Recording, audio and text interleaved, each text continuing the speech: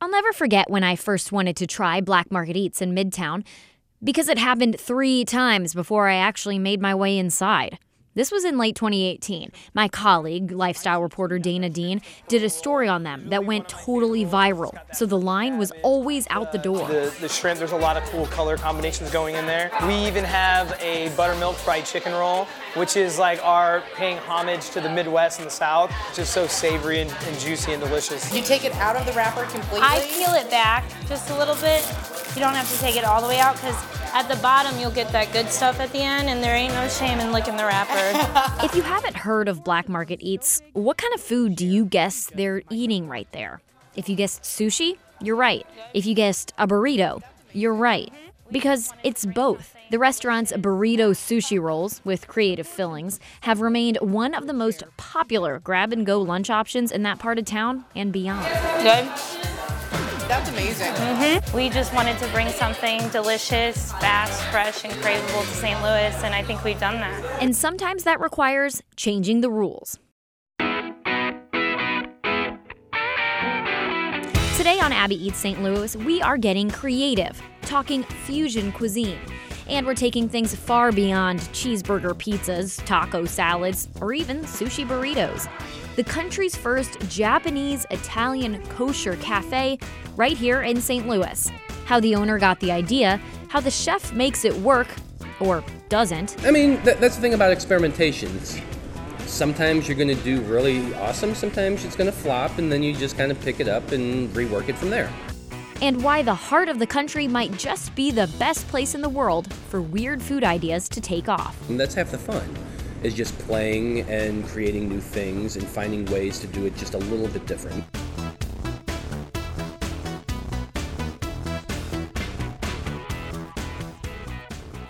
Okay. All right. Marionberry pancakes, I'll have that for me. And get those, and I'm gonna get the frittata. But I want the turkey breast Benedict. Fruit plate, I'm getting that. Peter. I'll do the frittata. Okay, I would like the frittata, and you get the Marionberry pancakes, okay? Okay, why don't we do this? Why don't we get, I don't know what I want. I hate how indecisive you're getting. I'm not indecisive, Yes, I just you can't are. decide. Once again, Portlandia just gets me. In this episode, characters Peter and Nance are hitting up a new restaurant, and the idea of picking what to eat when they get there is literally anxiety-inducing. But honestly, to me, they got the hard part figured out at least. Where to eat in the first place? Where do you want to go to eat? I don't know. What are you in the mood for? I don't know. What do you feel like? Honestly, anything sounds good. I'm not picky. And so goes every meal date I've ever been on. It's lucky I've been on any, really. The breakfast burger. Great. And the pancakes. No, I'm done with this. I'm just gonna be honest with you. It's just such a turnoff when you do this. It is? Womp womp. But it turns out it happens to a lot of us. A study came out last year under the headline, "Scientists Uncover Why You Can't Decide What to Order for Lunch." Basically, it comes down to something called choice overload. We have too many options out there. If you like a little bit of this, a little bit of that, being less picky can make it hard to pick. But it turns out our indecisiveness, or inability to decide, as Peter would say, might actually be the key to this guy's career. With a broad array of food interests, he decided to bring them all together. And that's a good thing for us. Sure, I'm Matthew Dawson. I'm the executive chef of Cafe Core here in Creve Coeur, Missouri. The St. Louis native runs the kitchen and masterminded the menu at Cafe Core, which opened this spring. Core, as in Creve Coeur, means heart. And that's definitely what the owners followed when they decided to open this place up, since it's admittedly a unique concept. On the East Coast, there's a couple other restaurants owned by one of our owners, a pizza place and a couple sushi places out in Manhattan, and he really wanted to bring those kind of ideas and concepts here to the Midwest. He was actually in a layover here in St. Louis, and he realized that there's nowhere he could really eat because he keeps kosher, and there are no kosher restaurants that are open at night in St. Louis. That's a very specific request. Kosher restaurants that are open at night. Yeah. Now, on the East Coast, they're all over the place. Yeah. They're everywhere. But here in the Midwest, there really hasn't been a kosher restaurant that's open at night for a good number of years, like 10, 14 years, something like that. So he saw that need, and he got in touch with our other owner, Moshe, who's our general manager here, and who wanted to open a restaurant of similar ideas. So the two of them kind of got together and was like, well, hey, I love my sushi, I love my pizza, let's try to bring it to the Midwest. But really, those two things are very polar opposites. They really are, pizza and sushi. That sounds weird, right? Yeah. So what they wanted to do is find somebody who could kind of bridge the two together, to bridge the two styles. And that's when I met them. And I kind of pitched the idea of, well, let's actually fuse the two together. Let's do a little bit of fun stuff. Let's do a little bit of Japanese. Let's do a little bit of Italian. Let's do a lot of intermingling between the two and create just a kind of cornucopia of awesomeness that comes from the two styles of cuisine. Who doesn't want to dig into a cornucopia of awesomeness? But if we lost you on the kosher part, I'm not Jewish, you're thinking, as you press the stop button. Hear us out. Neither is the chef. Kosher is a very healthy alternative lifestyle. Not just people in the Jewish community keep kosher. Like I keep kosher, for example, but I'm not Jewish at all. Really? Mm-hmm. I do it more for health purposes and for just it's a good way to live. What I really wanted to do is redefine what it means to be kosher, because kosher is more than just a set of rules. It's actually a way of doing food just a little bit better. It's making sure that your vegetables are 10 times cleaner than you would anywhere else. It's going these extra steps and extra miles to make sure that everything is of the highest quality. And so that's kind of what I really embraced when I started doing this project.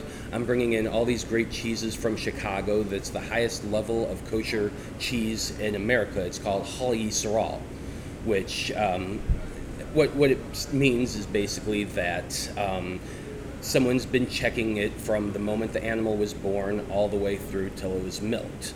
And when it was milked, the rennet that they put into the cheeses is not just a normal rennet. It's actually very specific for kosher standards, and it just creates a higher level, a higher quality of cheeses that you're really going to find anywhere else. So it's really, really cool. So give us a quick lesson in what it means to keep kosher. Well, kosher, so most people think of kosher, they think of the simple ones: no pork, no shellfish, stuff like that. Is this where you can't have meat and dairy? Yeah, yes, so no cheese on the burger. That's correct. and there's a little bit of symbolism involved in it as well. Like, for example, milk, it represents life. The mother feeding her child, that's giving life to the child. The flesh of the animal represents death. Obviously, it's a dead animal, so you don't want to mix life and death together. So there's a little bit of symbolism involved in it. Apart from that, it's just a certain level of standards, like you don't want to have bugs in your food. The only kosher that bug... would not be no, good. Not at all. There are a couple kosher bugs. They have to have jointed legs and wings, so like, say, a locust, for example, could be considered kosher. I think. Really? Like a cricket, or a grasshopper, not the cricket, a grasshopper would be considered kosher. Huh. But most bugs are not, because they don't have a jointed leg and they don't have wings. So, like thrips, your flies, your fruit flies, that sort of thing, none of those are kosher, but they're in all produce, right? So we take 10 times extra steps to make sure no bugs are coming in whatsoever. We actually wash them, rewash them, check them over a light box to make sure there's not a single bug anywhere within the produce. So it's just extra steps. Interesting. Mm-hmm. It's kind of one of those things where even if somebody doesn't, obviously there's not the religious connotation with organic food, but for example, you can keep organic, or you can just know that it's a healthy other option. I'm keeping out shellfish, which is really the worst type of seafood for your body at all, right? I mean, it is. Shrimp, they're bottom feeders. They're living on the ocean, eating what everything else is leaving behind. Guess I've never thought about it that way. No, but I mean, it's just another way of thinking of food. So we don't have shellfish here. There's no shrimp, there's no crab, there's no lobster, there's none of that. All of our fish are kosher fish. Tuna, salmon, sea bass, stuff like that. Those are all kosher fish, and so we have all of that. And since we're a dairy restaurant, we have dairy, which means we do not have meat. So there's no beef here, there's no chicken here, obviously there's no pork here, because pork is not kosher at all. Yeah. And the meat standards is cloven hoof and chews its own cut, so cows are kosher. Pork is not. So while kosher is much more than a set of rules, it's still a set of rules. So when it comes to the fusion of Japanese and Italian, seems like that's just a total free-for-all, right? Maybe not. Honestly, it's not as out of the wheelhouse as you might think. I mean, Japan in general kind of is a little bit like Western cuisine as well. When they opened up their doors to the world and started embracing everybody coming to Japan, they really embraced all the food that was coming into their borders. Interesting. So, I mean, you get your noodles from China that you see in Japan all the time. I mean, when I think of Japanese cuisine, obviously the first thing that comes to mind is sushi, right? But to me, the first thing that comes to mind is ramen. What is ramen? Ramen is noodles from China, broth from Japan, and everything else from wherever they can grab it. And that's what makes it awesome, because it's not. It's while it is traditional Japan, traditional Japanese, it's not.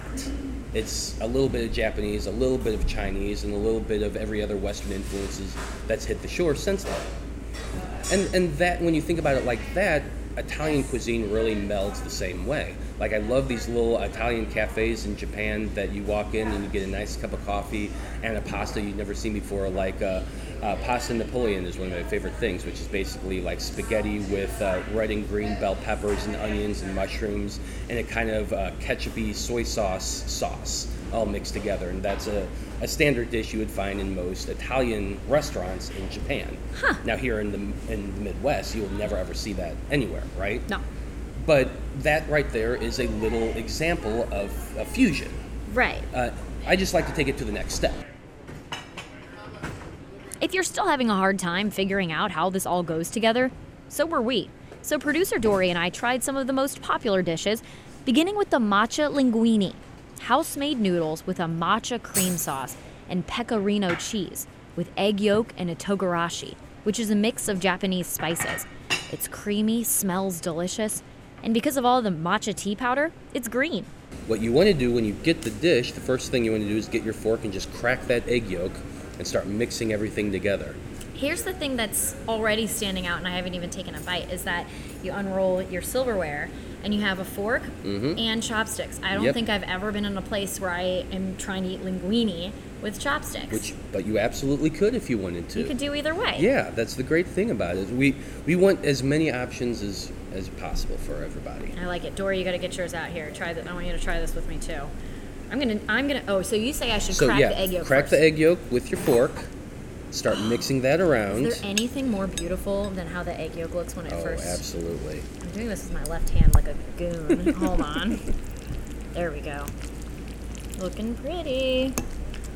Okay. And so the egg yolk adds a bunch of richness to the dish, which is already a very good, rich dish. So you can just grab and dig on in. You're being brave with the chopsticks. You know, I'm not gonna embarrass myself. I feel like I'm doing it out of a sense of honor and duty. I'll do it too. There you just go. So we can have some fun. Yes. Sorry, I dug right in it. No, Really go. good. That is really good. And honestly, I don't know if I would have been able to identify the specific flavors before if you wouldn't have told me about it. Yeah, but when you get in there, you get that nice richness from the matcha. You can taste it, yeah. And matcha, I remember, kind of blew up as like a superfood a little while ago, right? Absolutely, it did. Excuse me. Hey, this is the one place where you can talk with your mouth full. Yeah, matcha's huge, and it has so many different uses. It's full of antioxidants. It's full of everything good and really nothing bad. I've been using it at my house for years and years. Smoothies, ice creams, pretty much anything. Yeah. Put a little scoop in some hot water and drink it down with lemon. Are my teeth turning green? Not yet. Not yet. I feel like Few they more might. bites. Okay, tell me about Frito miso. Think of the Italian fried dish like calamari, except with different types of mushrooms, marinated in a Japanese-style broth. Please try it. Yes, I want to try one of these. Lots of herbs, Japanese mayonnaise on top. The cherry panna cotta, an Italian jello-like dessert, but flavored with cherry and coconut. I like it. The arancini onigiri. I had to practice saying that one a couple times. That sounds like an Italian word and a Japanese word if I've ever heard it. It definitely is. Arancini is about as Italian as you can come. It's a fried risotto ball. Ooh. So cheese and rice, all breaded and deep fried, and just awesome deliciousness, right? And onigiri is kind of the same thing, but in Japan, they're more served for lunch. Okay. You'll see them filled with, it's just basically a rice ball filled with things like meat or bean jam or sesame or whatever, and formed it in triangles, and then they put a piece of nori on the bottom to hold it. Well, so I took the same idea and just put the two of them together. You got the arancini, which is the cheese and the rice, and then I shaped it like an onigiri. Then I breaded it and deep fried it because, St. Louis loves deep fried. Yeah. And what I wanted it to look kind of like a toasted ravioli. I see that. So I serve it like a toasted ravioli, marinara sauce, pesto, and grated Parmesan, but it's all rice and cheese. Huh. I'm gonna have to test that one. Okay. So tested and true, this fusion is delicious. Oh, this is my fork. Okay. But fusion can be a complicated term in the food world. Some see it as a creative opportunity, others think it's gimmicky. I asked Chef Dawson how he feels about it. I think fusion is a word that people are familiar with. They get the idea of combining a couple items, and so that's why I use it. But I don't really think of it beyond that as just something that's familiar and approachable. What I wanted to do with the cuisine is really just take some really great ideas, put them together, and make some really awesome food. Labels are something I always kind of shy away from a little bit. Do you look for common ties in foods, recipes, cultures, absolutely. That kind of thing, and Absolutely. then go from there? That's really where I go. So anytime I'm creating a new fusion dish, the first thing I think of is, okay, where is it coming from? Is it a Japanese dish? Is it an Italian dish? Okay, and then I start breaking it down from there. I start deconstructing the dish and think about what it is in its base components. From there, I think, okay, let's say we're doing a ramen dish, for example. Ramen is noodles and broth and meat and vegetables, if you really, really break it down to its bare bones. Okay, well, noodles are also Italian, so let's, instead of do ramen noodles, let's do spaghetti noodles. Broth is very easy. Now, in Japan, tonkatsu broth, which is a pork broth, is pretty standard for ramen. Obviously, I'm not going to use that because it's not kosher. What am I going to do instead? Let's say I'm going to do a vegetable tomato stock instead, because veggie stock is everybody, and Italian tomatoes pairs great. So let's take it one step further. Smoked tomatoes. Let's do a smoked tomato broth. Okay, so smoked tomatoes, spaghetti noodles. I've got two components so far, but it needs something more than that, right? It really needs a good protein. What's a good, solid protein? Salmon's great protein. Salmon is used pretty heavily in Japan. Not so much in Italy, but they use tons and tons of fish, especially southern Italy. So it does kind of work in that. So let's put some salmon on that. What goes with that from there? Well, we got to have nori in it because every good ramen dish has to have nori in it. It has to have a jammy egg in it because every good ramen has to have a jammy egg. So, okay, let's do that. Let's add some more Italian vegetables to it then. Let's roast some zucchini, maybe some eggplant. Put that in there as well. Put it on the plate or in the bowl, sit it in front of somebody, and you have a fusion dish, spaghetti ramen. Did you just come up with that on the fly here? Maybe. Were you freestyling? You were freestyle fusing right there. Yeah, why not? It's fun. It's fun to play around. Do you feel like having all of these, so say you want to put, okay, if you want to define this as Italian, kosher, Japanese, do you feel like that gives you enough room to play? Do you think it gives you too many shackles? No, I think it gives me tons of room to play. And we don't always, every single dish doesn't have to be exactly Japanese and Italian. There can be some play and some wiggle room. That's half the fun, is just playing and creating new things and finding ways to do it just a little bit different. And that's really the essence of what I want to do.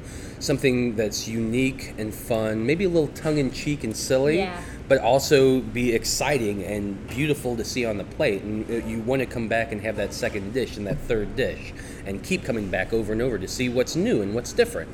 And that's really what I wanted to do with this. I do tons of off-the-menu stuff. I actually have a secret menu that's floating around. That if you follow us on social media, or Cafe Core STL on Facebook, you can see pictures of our secret menu. And the only way you can order these things is if you know about them. And the only way to know about them is to follow us on social media. I think we've all been in the position where we have random ingredients in our fridge. leftover noodles, maybe some barbecue sauce that we really like, and a block of cheese. Yeah. That's all from personal experience. This is actually a recipe that I created, and I'm pretty sure I threw an egg on top of it too. Yeah, absolutely. I thought it was phenomenal. I was so proud of myself, and I ate it for leftovers the next day. But I don't know if I would have the courage to put something that out there on the menu like this. I think, how do you realize what you're making that's so different than what a lot of people would have thought goes together? How can you recognize that something is good versus maybe a flop and you just like it and it's not the best idea? Well, that's part of playing, part of having fun. I always, anytime I make a new dish, the first thing I do is start feeding it to people at random. Hey, you're here. I know who you are. We've talked a few times. You want to try this new dish I'm playing around with? Experimentation is a great thing. I love to do it, and I always spend at least an hour a day doing that. And so then I just find guinea pigs, and I have them try it out. If they like it, they don't like it, we tweak and go from there until I find that perfect, the perfect amalgamation of everything, and then I put it on the menu. I love it. Have you ever served something up to people and they were like, oh, dear goodness, please do not serve this to people? Yeah, oh, sure, absolutely. Like what? There's always playing, like, I don't know. Years ago, I was trying to mess around with octopus and scallops and a kind of honey sauce, and it just didn't work out.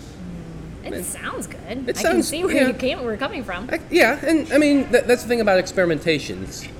Sometimes you're going to do really awesome, sometimes it's going to flop, and then you just kind of pick it up and rework it from there. But there is here in St. Louis. It's Chef Dawson's home, despite the fact that he's traveled the world and experimented with all sorts of different types of cuisines. And he says St. Louis is the perfect test kitchen city for whatever he comes up with next. Oh, I'm always thinking about that. I mean, St. Louis is my market. These are my people. I was born in St. Louis, raised in St. Louis. I love St. Louis. I love the food scene we have here. I think we're one of the best food cities in the nation right now, and that's awesome. And so I always want to play a little bit true to my St. Louis roots and have some things that, I've been living in St. Louis my entire life. I don't really know Japanese food, but hey, here's something that I see and I recognize and I definitely want to try. So have an access point for people. Exactly. And those access points open the door to something unique and different. Okay, well, I tried something that's very familiar with me. Next time I come back, I'm going to try something that I've never heard of before and see how good that is. Oh, that was awesome. I got to come back and try the next thing. So it's really, it's a way to build not only a following, but just a bond with my customers, that they're seeing things, some of them they're familiar, some things they're not, but they always want to come back for more. And that's really what I want to do. I want to create that bond, that level of friendship with everybody that comes in here and tries these cool, unique dishes. Because isn't friendship just the best kind of fusion? Ooh la la! Ooh la la! Ooh la la! Abby Eats St. Louis is a 5 on Your Side production. I'm Abby Larico. Executive producer is Dory Olmos. Our theme music is by Olivier Renoir, Jerome Fabi, and Pierre Dubost. Portlandia is a production of IFC. You heard a segment from the Brunch Village episode. Special thanks to Candace Coleman and Dana Dean. Join our conversation on Instagram because we want to hear from you. What kind of cuisines would you like to see fused? And let us know about the food news you're curious about. Be sure to follow and subscribe. And until next time, seize the plate.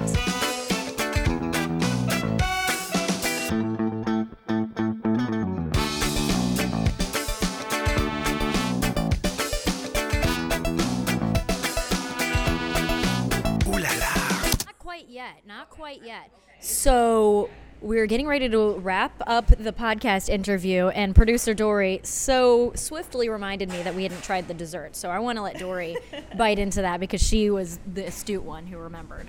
It's too pretty to ignore. It is pretty. It's so beautiful. Okay, here we go. Ooh. Cherries and coconut, you can't go wrong. That's true. Okay. I'll try it after you. Get in there. I taste the coconut. Now I get the fruity taste to it. The texture's something that I like, but I can see people being unsure of. Yeah. However, it's nice and cool, and like the flavor is It comes recognizable. through then, yeah. Yeah. It's like a Jello or a custard, you know?